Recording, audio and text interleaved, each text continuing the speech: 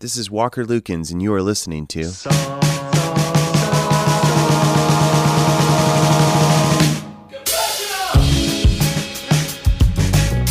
Let me explain to you what we do here at the Song Confessionals. We collect anonymous stories, we call them confessions, from people just like you.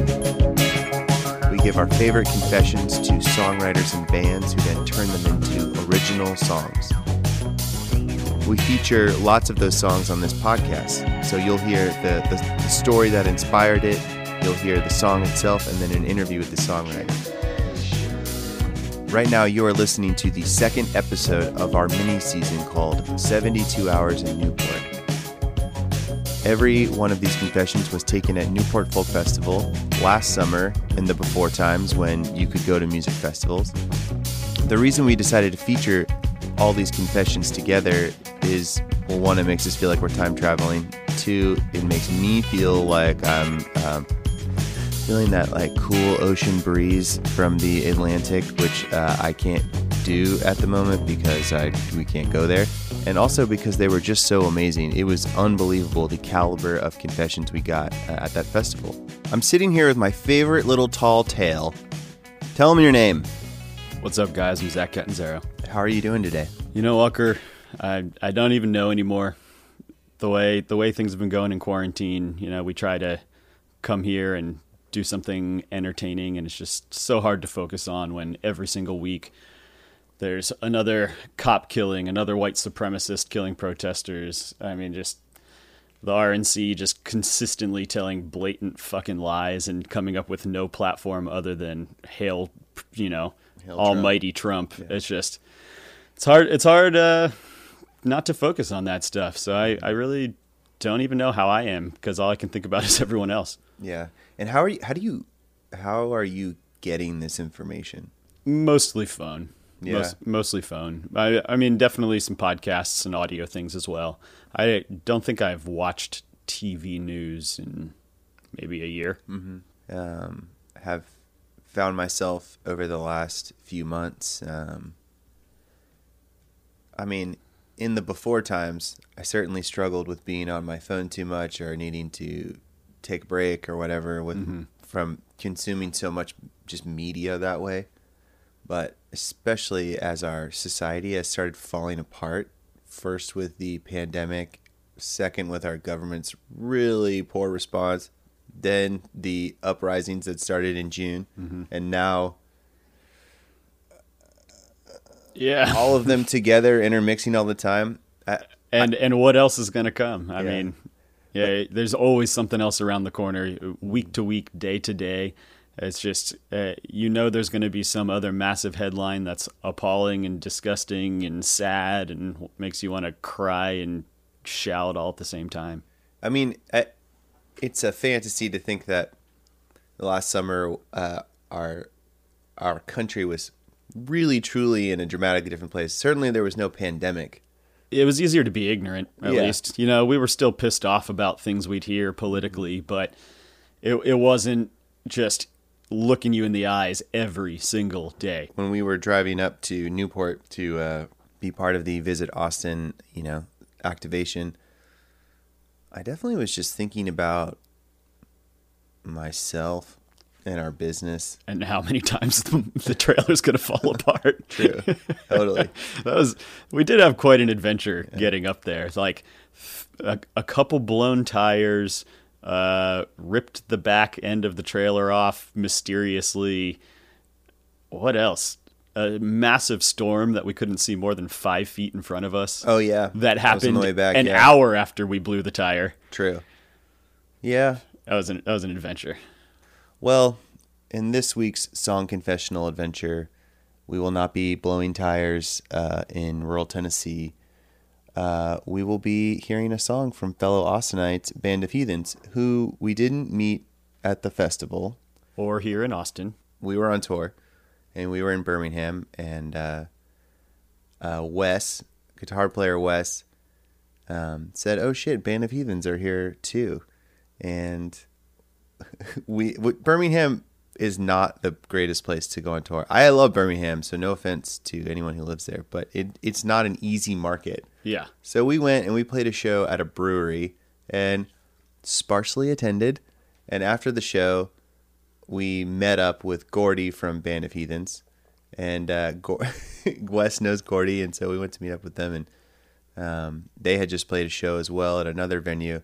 And I just was assuming we were going to commiserate about how mediocre the attendance was at both of our shows. But he said that Birmingham is a really good market for them. One of their best. Not just really good, one of their best. And I have never heard a band before or after ever say that about Birmingham, which I loved. It's a pretty good little market. It's like if you can get a town and it's your town, it doesn't really matter what town it is. Doesn't matter at all, If it's Birmingham, great. Totally. Good job, guys. But Band of Heathens is from Austin, Texas, and they have been around making music and putting out records very consistently for almost 20 years. Yeah, going on 20 years. Pretty unique start to that, too. Unlike most bands, their first 2 albums and first 3 of 4 albums were live. That is wild. No one does that anymore. I mean, in a way, it's kind of like what the Austin legend promises. Like, you show up in Austin, you play your fucking heart out, and you get a bunch of fans, and like that's what they did. They have a record called Live from Momo's. When I was in high school, my band played our first out-of-town show at Momo's. That's awesome. I was 18. We drove up here. We played at 5 p.m. 5 p.m. at Momo's. This club has been gone for a while now. It was on top of Katz's Deli. So we played at 5 p.m. Our 10 friends who were in college came with big X's on their hand, watched us play, and then we just left. That was the whole thing. Mine was 17 at Saxon Pub. Oh, in Austin, too. Nobody could watch us play because it was 21 and up, so the whole band had X's. We played our show, and they kicked us out afterwards. So Band of Heathens actually started at Momo's. It was a songwriting circle with the 3 original songwriters, Ed, Gordy, and Colin. All playing their own sets, not even together, not a band. Which I think they were just heathens. That's a unique start for a band, and then they slowly formed a band, made these live records, have put out several studio albums since. How would you describe Band of Heathens' music? Band of Heathens has kind of made their name in the Americana genre completely, but they are a lot more than that. They're like a little groovier than traditional Americana. Yeah. A little heavier in the rhythm section than traditional Americana. They're definitely the more rockin' side of Americana, but I don't know that I would take it as far to say it's like Southern rock. No, not at all Southern rock, but it's very classic, but feels like just enough modern. And maybe that's the appeal for people that, maybe all day long they're listening to, Neil Young, something like that. They hear a band like Band of Heathens and they're like, oh, this is a really cool new sound. And so it's got a nice blend, I think, that kind of brings what is traditional Americana into the 21st century. So the song that they wrote is already out. It's a single off their forthcoming record. The record's called Stranger. It drops at the end of September. They did this record with Tucker Martine, who's done a lot of really cool Americana sort of roots rock records. This song they made is incredible. Before we let you hear that, you're going to hear the confession that inspired it. We took this confession in the first hour of the first day. A man came into our trailer and asked if it was okay to tell a story about someone else. Normally, those stories aren't told as well as the confessor thinks.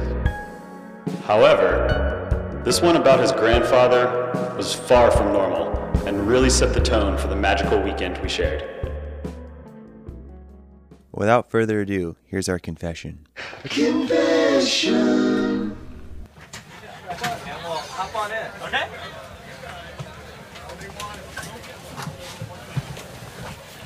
Hello. Hey. How's it going? Not bad at all. I'm at Newport Folk Festival. Yeah, is this your first time here? No, this is my 8th. Yeah, that's amazing. I love that about this festival. People are so many return visitors. It's really unique. Absolutely. Well, so I know they were explaining the project to you out there. Do you have something in mind you wanted to talk about? Yeah, I was going to tell a quick summary of the life of my great-grandfather, who's kind of like this mythic folk legend. Okay, so real quick, spare no detail. Okay. The more the better. The more it really helps the songwriters, and it helps everybody. So just say everything, and you know, we know nothing about you, so start from the very beginning. Okay. Cool. Well, my great-grandfather's name was Agostinho Fonseca. I come from a huge Portuguese family, and he was kind of the patriarch of all of that. And he is something of a folk legend. I don't know how much of this is fact and how much of this is fiction, but I find those make the best stories. Yeah. So he was an illegal immigrant from Portugal, and he came over here as a teenager, allegedly packed inside the box of a cargo ship. He had gotten into the boxing factory somehow and allegedly came over in a huge wooden crate. And he came through New York? Yeah, through Ellis Island, yep. Wow. And he came here illegally, and because he was here illegally, he had to do illegal things to make money and make a living for himself. So he was a booze smuggler during the Prohibition.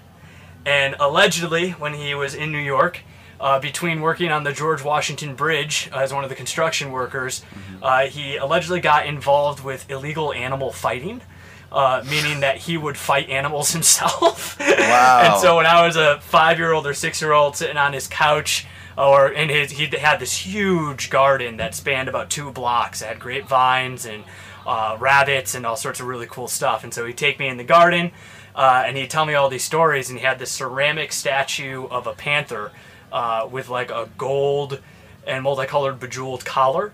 And he used to always tell me and my 21 cousins that he won that statue because in underground New York, in this fighting ring, his initiation was that he had to beat an animal with his bare hands. And allegedly he wrestled this panther to death. Wow. And this is being told to us by like this 98-year-old, liver-spotted old man in a wife beater in his garden. Holy shit. Yeah, so there was that, and then his father was allegedly 7'2", and he has this black and white picture of just like his father's torso, and then his mom, who was like 4'7" maybe, like she was a legal midget. And so all of us in our family are super short. I'm the tallest member of my family, and I'm 5'10". And so that added to the legend. And the last story I remember that he told us before he passed away, and I think he was 98 or 99, was that when he worked on the George Washington Bridge, he had this vision. He had a dream that the portion of the bridge that he was working on was going to collapse. And so he quit the job and he didn't go into work. And then 2 days later, that portion of the bridge actually did collapse, and it killed 2 of his best friends that he was working with. Wow. So he was a living legend and someone who definitely helped me come up with my creativity for songwriting and for being a music teacher. And so I was thinking of stories, and Bobi was what we called him. What did you call him? Bobi. B-O-B-I, Bobi. Yeah, but I actually don't know if it's a Portuguese word or not, or something, once again, that might be just made up. May I ask you a few questions? Yeah, absolutely. So, did he speak English with an accent? Absolutely. Yeah. A fairly thick Portuguese accent. Okay. And your grandmother, was she also from Portugal? My grandmother... His wife? His wife. So his first wife, who is biologically my great-grandmother, I never met. She died well before I was born. But she was from Portugal as well, yes. Okay. And then when he remarried the second woman, we called her Titia, which again, I'm not sure where that comes from, but she was American. So my family, part of my family is Brazilian. They speak Portuguese, and Titia is definitely a Portuguese language thing. Yep. Okay, so and did he live relatively in the same part of the U.S.? Like as when he came over? Yeah, when he came over. Oh, yeah. He spent most of his time in New York, and then my family hails from Connecticut, so they eventually had moved to a small town called Naugatuck. If you ever heard of the fake leather substitute, Naugahyde, makes a couple appearances in Tom Waits tunes. Yeah. That was invented in Naugatuck. That's like amazing. The only thing they're famous for is that. The Tom Cruise War of the Worlds movie, The End of the World, was filmed there. And it had one of the highest polluted rivers in the entire country besides the Cuyahoga. Which river was it? The Naugatuck River. The Naugatuck River, okay. Yeah. Man, this is a really, really incredible. I'm curious. We already have great stuff. Do you have any other anecdotes about him? Any other details? Any other memories? Yeah. He was a gardener. Okay. And I think I mentioned he had this ginormous, like, 2-block garden that had grapevines and all sorts of vegetables and fruits and flowers, and he kept wild rabbits. And so I just remember going to his garden with him all of the time. But when we weren't in the garden, he had one of those old school black and white rabbit ear TV sets. And the only things because I was in kindergarten or first grade, he'd allow me to watch, like, Reading Rainbow. And I think that's where the stories would start coming from. He'd start telling stories because he'd hear LeVar Burton start telling a story. But he was a big Star Trek fan. So he'd let me watch Reading Rainbow for a half hour, but then we had to watch an episode of Star Trek.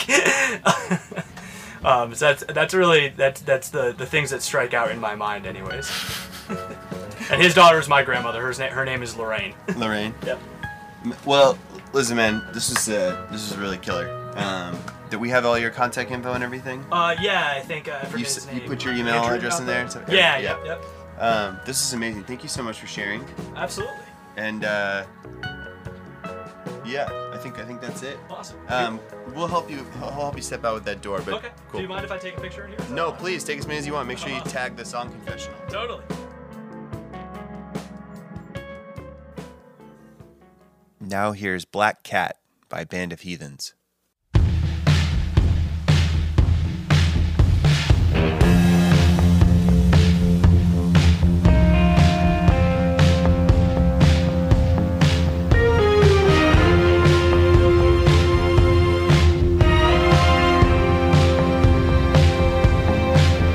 Did you ever hear the story of a stowaway child went to New York to start again?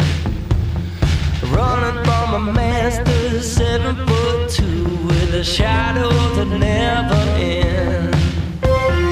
Always know who your people are.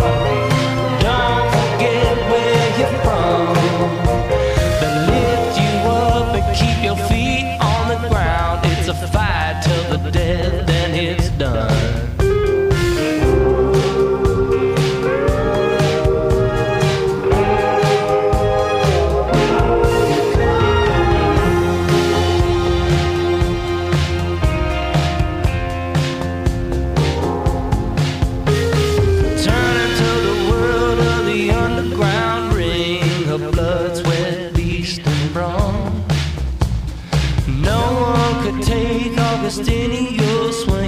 Could fight till the break of dawn. On New Year's Eve, a man brought a black cat to the ring to steal his crown. Augustine fought that beast all night till he finally put the panther in the ground. Always know who your people are. Don't forget where you're from.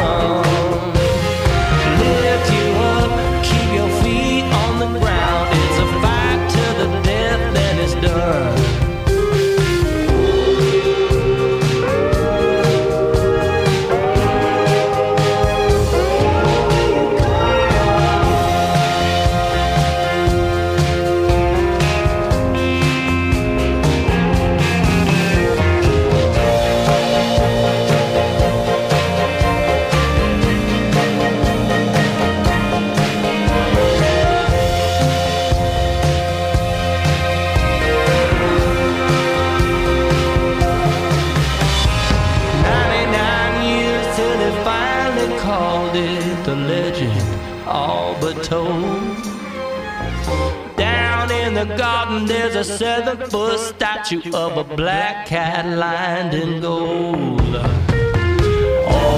know who your people are. Don't forget where you're from. He was laid to rest underneath that panther. It's a fight till the death and it's done.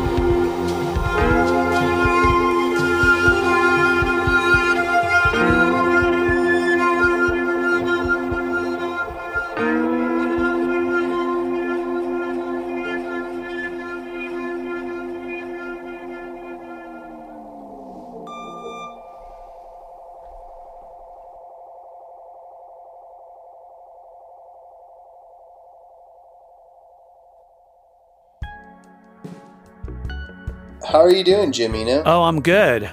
Yeah? Can you tell me about your morning? Oh, my morning. Let's see. Yeah, it's like so hot out that I just, wandered to the studio and, just started mixing. That's it. That's my morning. Well, cool. We're here to talk about the Band of Heathens track called Black Cat. Yes. Which you didn't produce. Do you know who produced it? Did Tucker produce it? Yeah, Tucker Martin. Yeah, Tucker Martin. Yeah, he's great. So Gordy Quist, one of the lead singer-songwriters from Band of Heathens, he did this song. He wrote this song and recorded it with our friend James Wesley Essery as part of our Newport activation last summer. So it was put on one 7-inch record that went out to the Confessor, and then Band of Heathens later that fall, or this is last fall, was making a record, and they re-recorded this song with Tucker Martin. Have you had many songs in your experience, or I guess as an artist and as a producer, are there any songs that stick out to you that have like totally transformed from demo to final version that you can think of? Let's see. I mean, the one that I can remember and I feel like was pretty different from the demo was Never Understood, that you and I worked on together. I feel like that. Oh yeah. I feel like that was a big transformation because your demo was just vocal and piano, right? Pretty much. I had a beat, but it was like this sort of down-tempo R&B thing. Yeah. With like big piano chords, and I think there's just three piano chords in the entire final version. Yeah, that transformed a ton. Yeah, because I feel like on that one we started with the approach that it would be all piano as the main instrument, and we had like a light bulb moment when we muted the piano. It just opened everything up, and I feel like that was a good change in direction. I feel like that worked really well. In my memory, it was definitely a I'm gonna trust this guy I hardly know moment, but right. But it worked out really well. Yeah. But I was really didn't know where things were headed at first. Why do you think you went that direction? What was it about the demo version that you were trying to get away from? Well, I remember the way we started was recorded a piano and then put your vocals down, and then I was doing drum machine and things like that. We started overdubbing, and nothing really worked. The piano is a bold instrument. It takes up a lot of space. And I remember we were trying things, and it was just frustrating. I couldn't get other things to sound really good with it, like electronic percussion or bass. It was just very difficult. And I remember I just muted the piano, and all of a sudden it was vocal 808 and maybe a synth bass or something. And we were both like, yeah, this is sounding so much more open. It gives us like space and a palette to build on. Yeah, it went in a much more unique direction instantly. Exactly. Yeah, I think one thing about piano that's really difficult, it's easy to overlook the fact that it's incredibly fucking loud. Yep. And it was sort of built to be played by itself. So yeah, it does take up a lot of space on recordings. Yeah, especially frequency-wise, what you're talking about of how low and high, and being able to play octaves and just have so many notes in the sound field. It's just difficult sometimes. Well, so in this original West version of the recording, I mean, it has the same vibe as the Tucker Martin produced version with the whole band. What are like the big differences here between this secret original version only we have and the final version of Black Cat? The big thing I noticed was the strings. I mean, there's some bold strings on there, and I don't know. I really like that. Do you know if they were real strings or programmed or a mix, or do you know how they were recorded?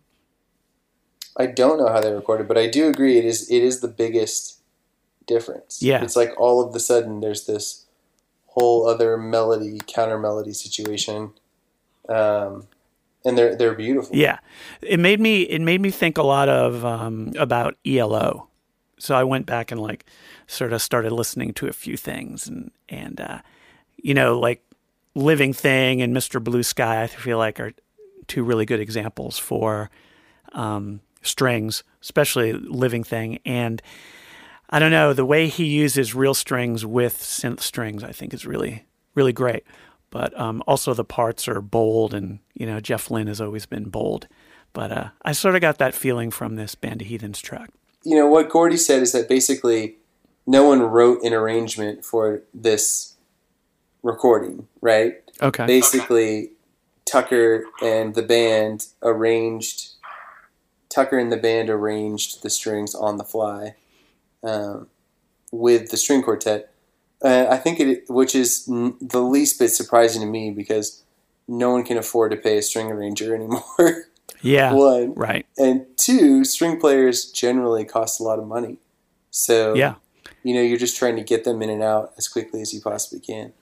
Yeah, no one can afford a string quartet either. Yeah, yeah, totally.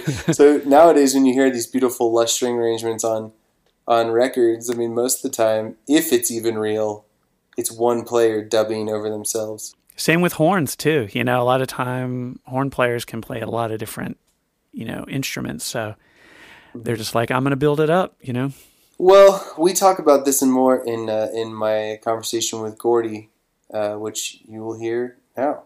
Interview. All right, so who am I speaking with? Hey, this is Gordy Quist. Gordy, how did you get that name of yours? This name of mine, I'm actually named for my grandfather, my dad's dad, who was a farmer in Minnesota, and he actually died in a car wreck when my dad was 16. So I am carrying his name. Man, that's weirdly appropriate for the confession you wrote a song to. Yeah, that is weird. Yeah. And what was this confession about in your own words? It was nothing at all like what I was expecting. It was very strange and cool. I was kind of expecting someone to give me something personal from their life. But this was really cool. It was kind of this legend of this guy's great-grandfather. And he lived a really wild life that truly reached mythical proportions, and I have no idea how much of it is actually true or not, but it's all pretty cool how this guy came to the U.S. as an illegal immigrant through Ellis Island and ended up fighting wild animals like panthers and kind of having weird dreams that foretold the future, and then lived to be 99 years old. So I don't know, pretty wild. What elements or stories did you try to use in your song? Well, I really was wrestling with what is this about, and I knew I had the elements of the story, but I was trying to pull from it like what's important here. And I think I did a version of the song that had all of the kind of major moments. I tried to pull the fact that his father was 7 feet tall. I pulled that into the song, and I ended up kind of using it. I stretched that a little bit and made the statue at the end of the song also 7 feet tall to give a little connection there. I used the obviously the New York City. I used the fighting of the panther. I did write a verse about him working on the bridge and having a dream that it collapsed and then quit, and then it actually the dream came true. I wrote a verse with that in it, but then I felt like the song was a little too random, and it's already random enough and weird enough, so I ended up taking that verse out. But I was really trying to figure out, what is this about? Like, why is this important? Why does this mean something to this family? And why is it strangely attractive to anyone who hears it? It's like, wow, what is this? And you kind of like need to hear the rest of it. But that's where I came up with the chorus idea of kind of always know who your people are and just kind of remembering where you're from using this character. Would you mind reciting the chorus lyrics? Let's see. I almost have to be singing it to to do it. So I'm either going to grab a guitar or just grab the actual lyrics, but I'm going to grab the lyrics. It's all good. I love this. Yeah, here we go. Always know who your people are. Don't forget where you're from. To lift you up, keep your feet on the ground. It's a fight to the death, then it's done. And then there's like a little background part that just says, know where you come from. And that was what I was trying to like kind of boil it down to, like, why is this important, you know? Yeah. And so if I understand you correctly, you're saying that it's important to this family, even if it's mythical and maybe not 100% factual, it's like their origin story as a family. Yeah. Yeah, I think it's important to have some, you know, whether it's true or not, some sort of inspiration, whether as a kid or even as an adult, you know, just kind of feeling like there's something to live up to or to run from or to be like or not be like. I feel like those things are they're important kind of signposts in life. Yeah, I mean, I think your song has a different resonance now than it did a year ago, at least for me, because we're going through this real national reckoning with our racist history. But it's interesting with the song you wrote because it is a part of that great American story, which is people coming over here from other countries and doing whatever it takes and doing kind of whatever it takes to get by for their family. And I think your song kind of captures that in a way that is, to me, it works, and it's more powerful now than it maybe was a year ago because it's so personalized and so like fantastical to this one guy, and you're sort of hearing how it plays out for him even in the present, you know. And I think that's really, really pretty amazing. Thanks, man. Yeah, it's weird. When I was writing it, I had no intention of. I just thought it was, hey, this is a really cool podcast and a cool premise for an exercise in writing songs, because I love the craft of writing songs, whether they're going to be used or not. It's like, it's always fun to challenge yourself with an idea and see what you can make out of it. And I started off just, hey, this is going to be something purely personal for this guy and his family and this story. But as I kind of got into the process, I was kind of reaching for how to pull it out of the personal and make it more relevant. And I wasn't sure if I got there or not, but it's weird how time kind of pulled it into relevance in a weird way. You know, you did write this song in a really short time frame and recorded it with our mutual friend Wes Essery, who does a ton of work with the Song Confessional. How did it evolve from, let's say, you and a guitar writing it to recording it? I got the recording, wrote the song in a day, and then the next day I think we went in to record the version of it. And I love that pressure. I love the clock ticking and kind of needing to come up with lines and musical ideas on the spot. I think that's fun. I think it's a good parameter to have while working. It was fun working with Wes because he and I played all the instruments together, and it was like, well, we need a section here, and so I would just like get on the microphone. It's fun writing with a studio as a tool. So like I had a bunch of the stuff, the verses were done on an acoustic guitar on my own, but then once we got into the studio, it was fun to come up with like half of the chorus as background vocals singing in falsetto, and it's not necessarily the singer singing it. And when you get in the studio and use a studio as a tool, it's fun. You can kind of musically create parts that you maybe wouldn't have come up with by yourself. And so that was fun coming up with that stuff on the fly with, it's also really fun having someone else engineering and, we were kind of tag teaming, manning the board. And so it was fun for, he would jump on the drums and then I'd play the bass part. But, it was great being able to work like that. And then that version of it is kind of what it was, and I didn't expect to do anything else with it until, I don't know, I guess 6 months later maybe. Yeah. my band, the band of Heathens, we went to Portland to make a record with this really great producer named Tucker Martine. And, we always throw in way more songs than we need just to give ourselves options, what kind of record we want to make. And we didn't really have many minor tunes. In fact, this may have been the only minor song in the batch of maybe 30 tunes we started with. And so I think it kind of had a leg up musically just because it was a flavor musically on the record that we didn't have anywhere else. But then everyone really dug that first version of it, and Tucker heard something in the song. He was like, oh, we can definitely do something with this. And it ended up being this kind of lush, epic production with, a string quartet and a long outro jam. Yeah, I'll call it the Tucker Martine version is really excellent. Yeah, it's beautiful, and I haven't checked out the whole record, but I'm excited to see how it works with the rest of the tunes. How would you characterize this record compared to your other ones? What's unique about it?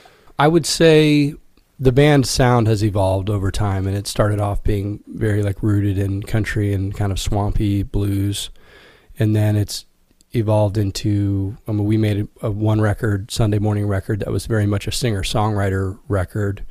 And I love that record. That's probably in line with a lot of the music I listen to. But it was funny. It felt like our fans wanted us to rock. And that's what they were expecting from us. And over time, it's funny, that's become kind of a fan favorite. But when it came out, everyone was like, what is this? This is way too mellow. But live, all those songs kind of took on a much higher energy kind of take when we got on stage and played them live, just because that's the band is a rock and roll band. And then we made another record called Duende, which is much more of a rock pop record with little hints of some country. And then we made a soul record. We remade a Ray Charles record. So we're kind of all over the map. But what I like about the record we just made now is it kind of, the songs are personal, and the material I think it's coming out of the singer-songwriter world. So it has that element, but it has a bigger sound. It's kind of, to me, it's a blending of the rock pop thing and the singer-songwriter thing, which are both worlds that I love. Earlier you were talking about people sort of needing signposts in the past to find meaning in their lives or give their lives structures. What are some of those things for you? That's a good question. For me, I think my dad was a military pilot, and we moved around a little bit when I was a kid, and he was gone a lot when I was really young.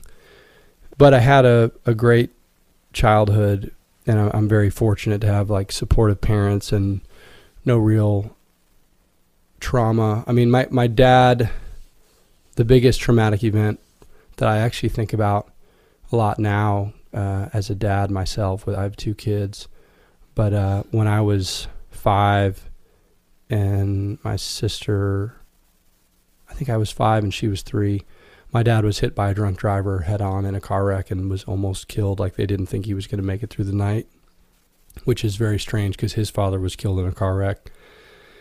But he survived. But that was one big moment that I think about, just kind of knowing that life is fragile and fleeting, and kind of, the time we have here, we don't know when it's up, and you kind of have to make the most of it. And kind of ending up in music as a career, having a supportive family, and having, I had other opportunities. It wasn't, in the beginning, it wasn't oh, all I can do is music. I walked away from another job that I did for a year that I could have kept doing, but I just was really unhappy, and I felt compelled, I had to do music for my soul and for myself. And looking back, now as a father, and now providing for a family is a real thing, whereas when I was 22, I wasn't thinking about that. Yeah. But I do think kind of where I've come from and some of the choices I've made has kind of, it's almost now there's this pressure, all right, well, I have to make this work. Now my band's been together 15 years, and we're No one has another job. This is what we do. And it felt like, okay, we've made it. Like, no one's rich, but we're you just get to do it. Yeah, we're able to keep doing it and not have to do something else. And then the pandemic hit, and it was like, oh boy, this is going to be ugly. But we've really done the deep dive into live streaming, and our people are supporting us, which is amazing. Yeah. How has putting out a record during this pandemic been different from putting out other ones?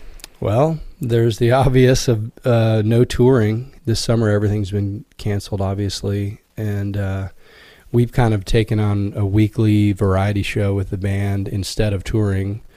We just put our work in every week and coming up with a new live stream show every Tuesday night. And so it's been weird, but I think in a strange way, because people are online so much.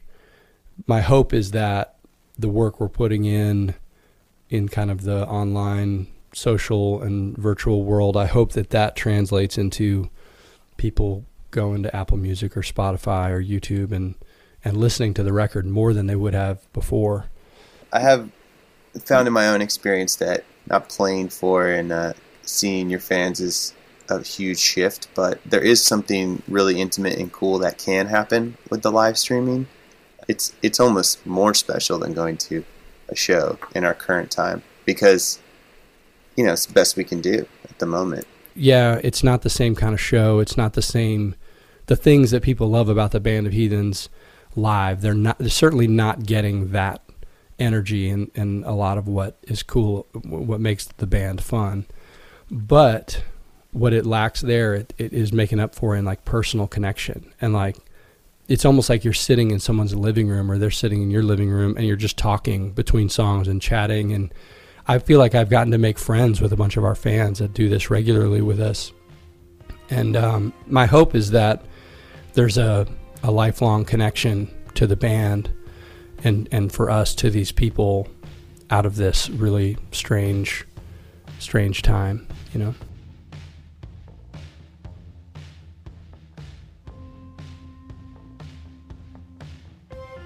I really love that Gordy took from this confession the idea that there are signposts in everyone's past, whether it's your family past or just, more generally,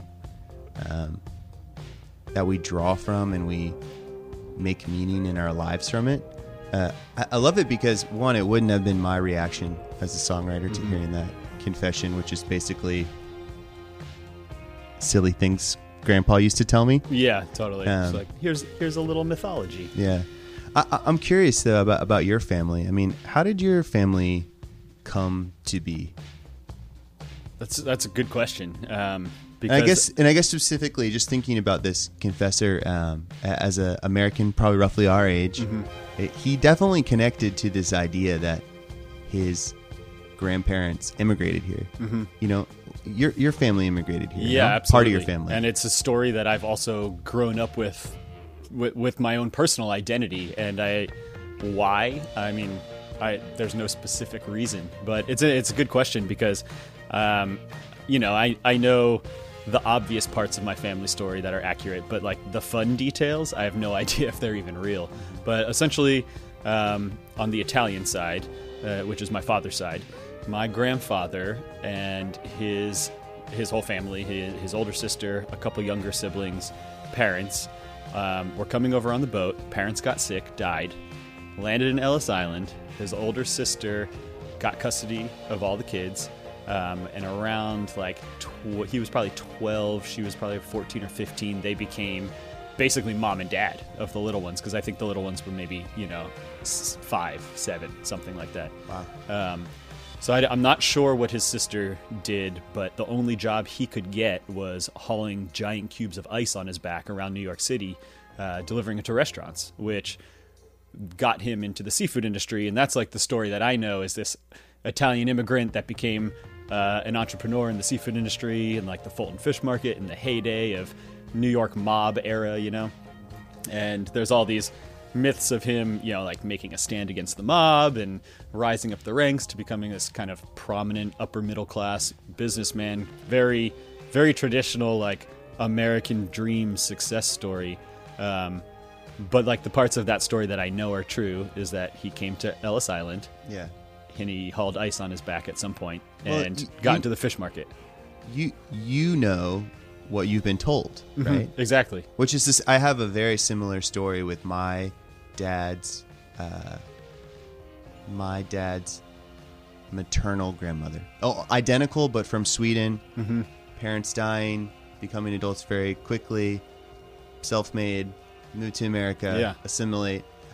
I guess, why is that so powerful to us? And I guess if I can be really specific, you know, I mean, as Americans today, why is this story of our immigrant ancestors coming over here so powerful? Maybe because in that era, the immigrant story was about success in a way. It was about the opportunity, the dream, the better life, and it was told over and over and over. And it was a time in this country that, I mean, not only was immigration accepted, it was promoted in a way. Granted, there was these quote unquote red-blooded Americans that were very anti-immigrant, and that's why there's an Irish neighborhood in New York and an Italian neighborhood and, you know, a Chinese neighborhood and everybody. I mean, even more specific than that, there's like the Sicilian neighborhood, the northern Italian neighborhood, or there was. Now in Chinatown, you can go to, you know, a Cantonese section, you can go to a Mandarin section, you can go to a Tibetan section.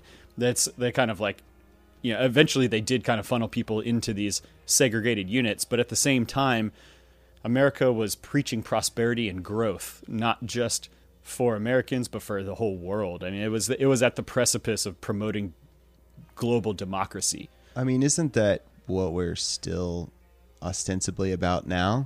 Ostensibly. Even as our society is fracturing.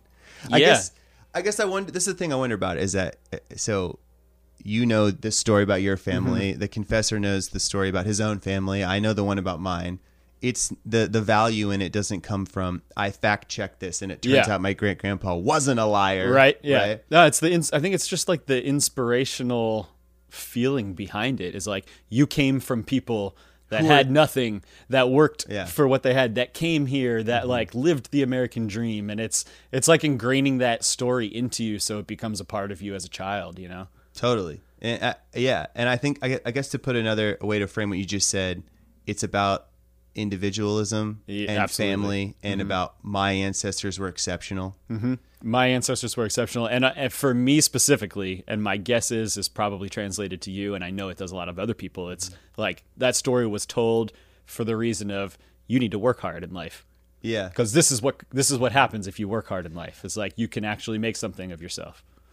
It was all about work ethic. That's definitely why I was told that story. All work ethic. And I along the same lines, my dad and his siblings were the first people to go to college. Me and my sister. And it didn't even happen till us. So it was told in this light of, we've been working for this for generations, kind of thing. You know, I think about this, and we're making this episode in light of all these police brutality protests and let's call it an uprising. It's so much more than just these people going outside of the police station. I wonder sometimes whether in our country we're just having a massive debate about what our debt is to our history and where we're from, because we have two radically different visions that are sort of carving themselves out here. I think that's spot on. Is like some people think there's a debt, some don't. Yeah. Why don't they? Not sure, you know. Yeah. But you know a little bit about American history and it seems like, okay, well, there's probably a debt. Yeah. At least, I mean, so many different versions of that debt. Obviously, slavery is the obvious one. But I mean, what we did to Chinese immigrants with the railroad system is fucked. I mean, they were basically slaves. I mean, there's this argument, right, about or not argument, but this idea of like the immigrant or the migrant mindset, and how basically to move across the world to a new country and start over, you have to have a very certain mindset. You have to be a self-starter, all this stuff. I think one thing that is interesting is you and I latch on to these stories about our family because it sort of sets us in this category of exceptionalism. In a way. Yeah.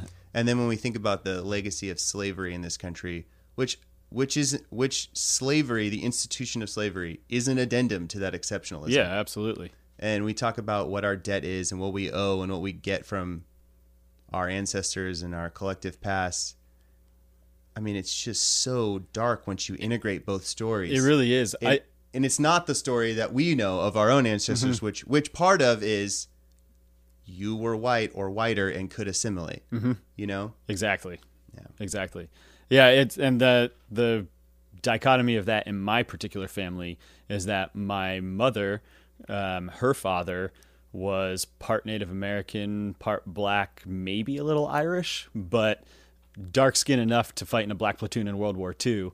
And there's all kinds of stories and mythology that comes out of that too. That was also a part of my upbringing. So it's like I had this: you come from immigrants, you come from Native Americans, you come from Africans, and you need to identify with these things somehow.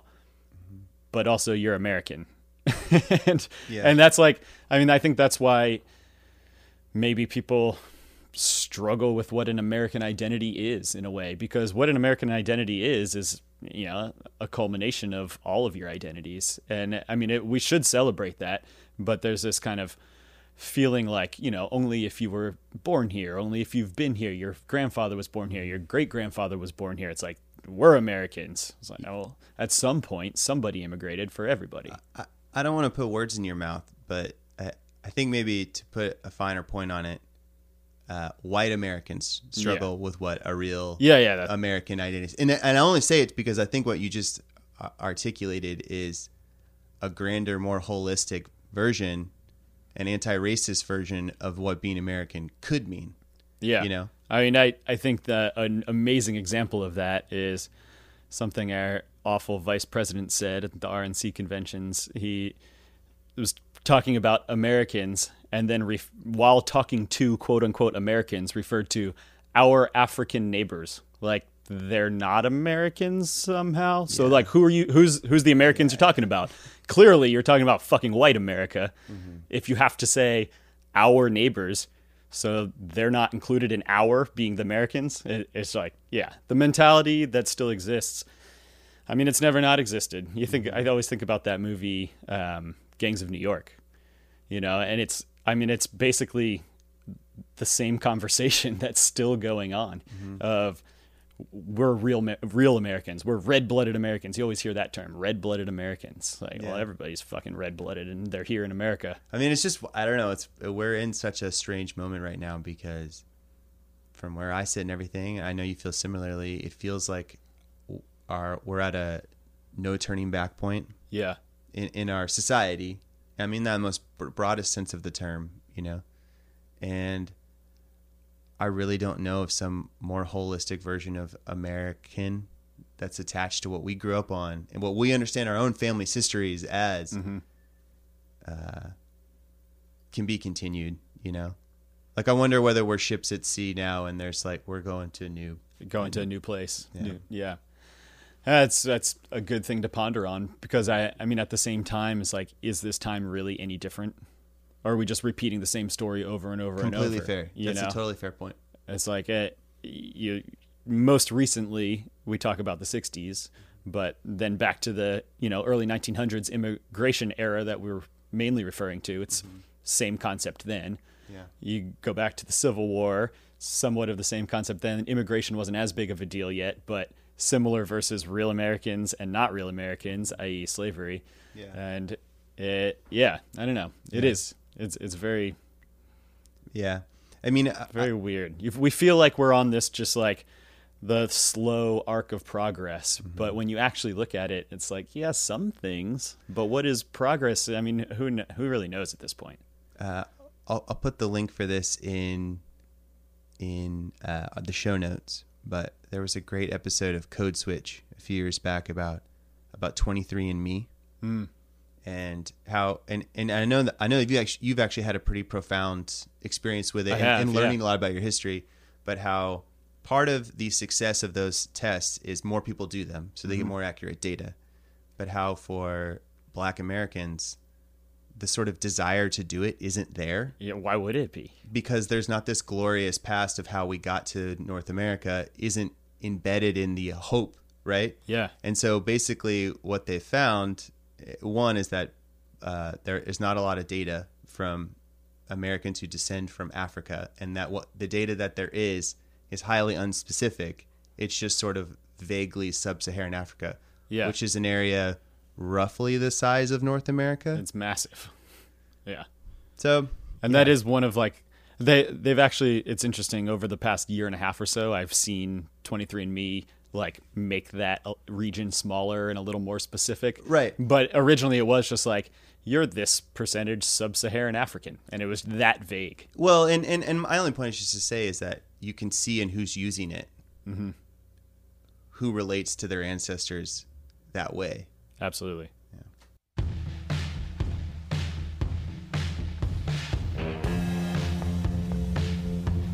Black Cat was written by Ed Jurdy and Gordy Quist. It was performed by Band of Heathens. Special thank you to James Wesley Essery, who recorded the first version of this song for our Newport activation we did last summer. The theme song is written by Walker Lukens and performed by Walker, me, Zach Catanzaro, and James Wesley Essery, and mixed and engineered by Grant Ebley. This podcast was produced by me, Zach, Aaron Blackerby, Rylan Kettery, Jim Eno, Mike Lee, and distributed by KUTX. As usual, if you like this podcast, that's great. That's good enough. But if you want to do a little more, please tell a friend about it, tell a family member about it, sign up, subscribe, review, and shoot us a message or something. Thank you so much to Gordy Quist for being part of this project, and to Band of Heathens for letting us use your song.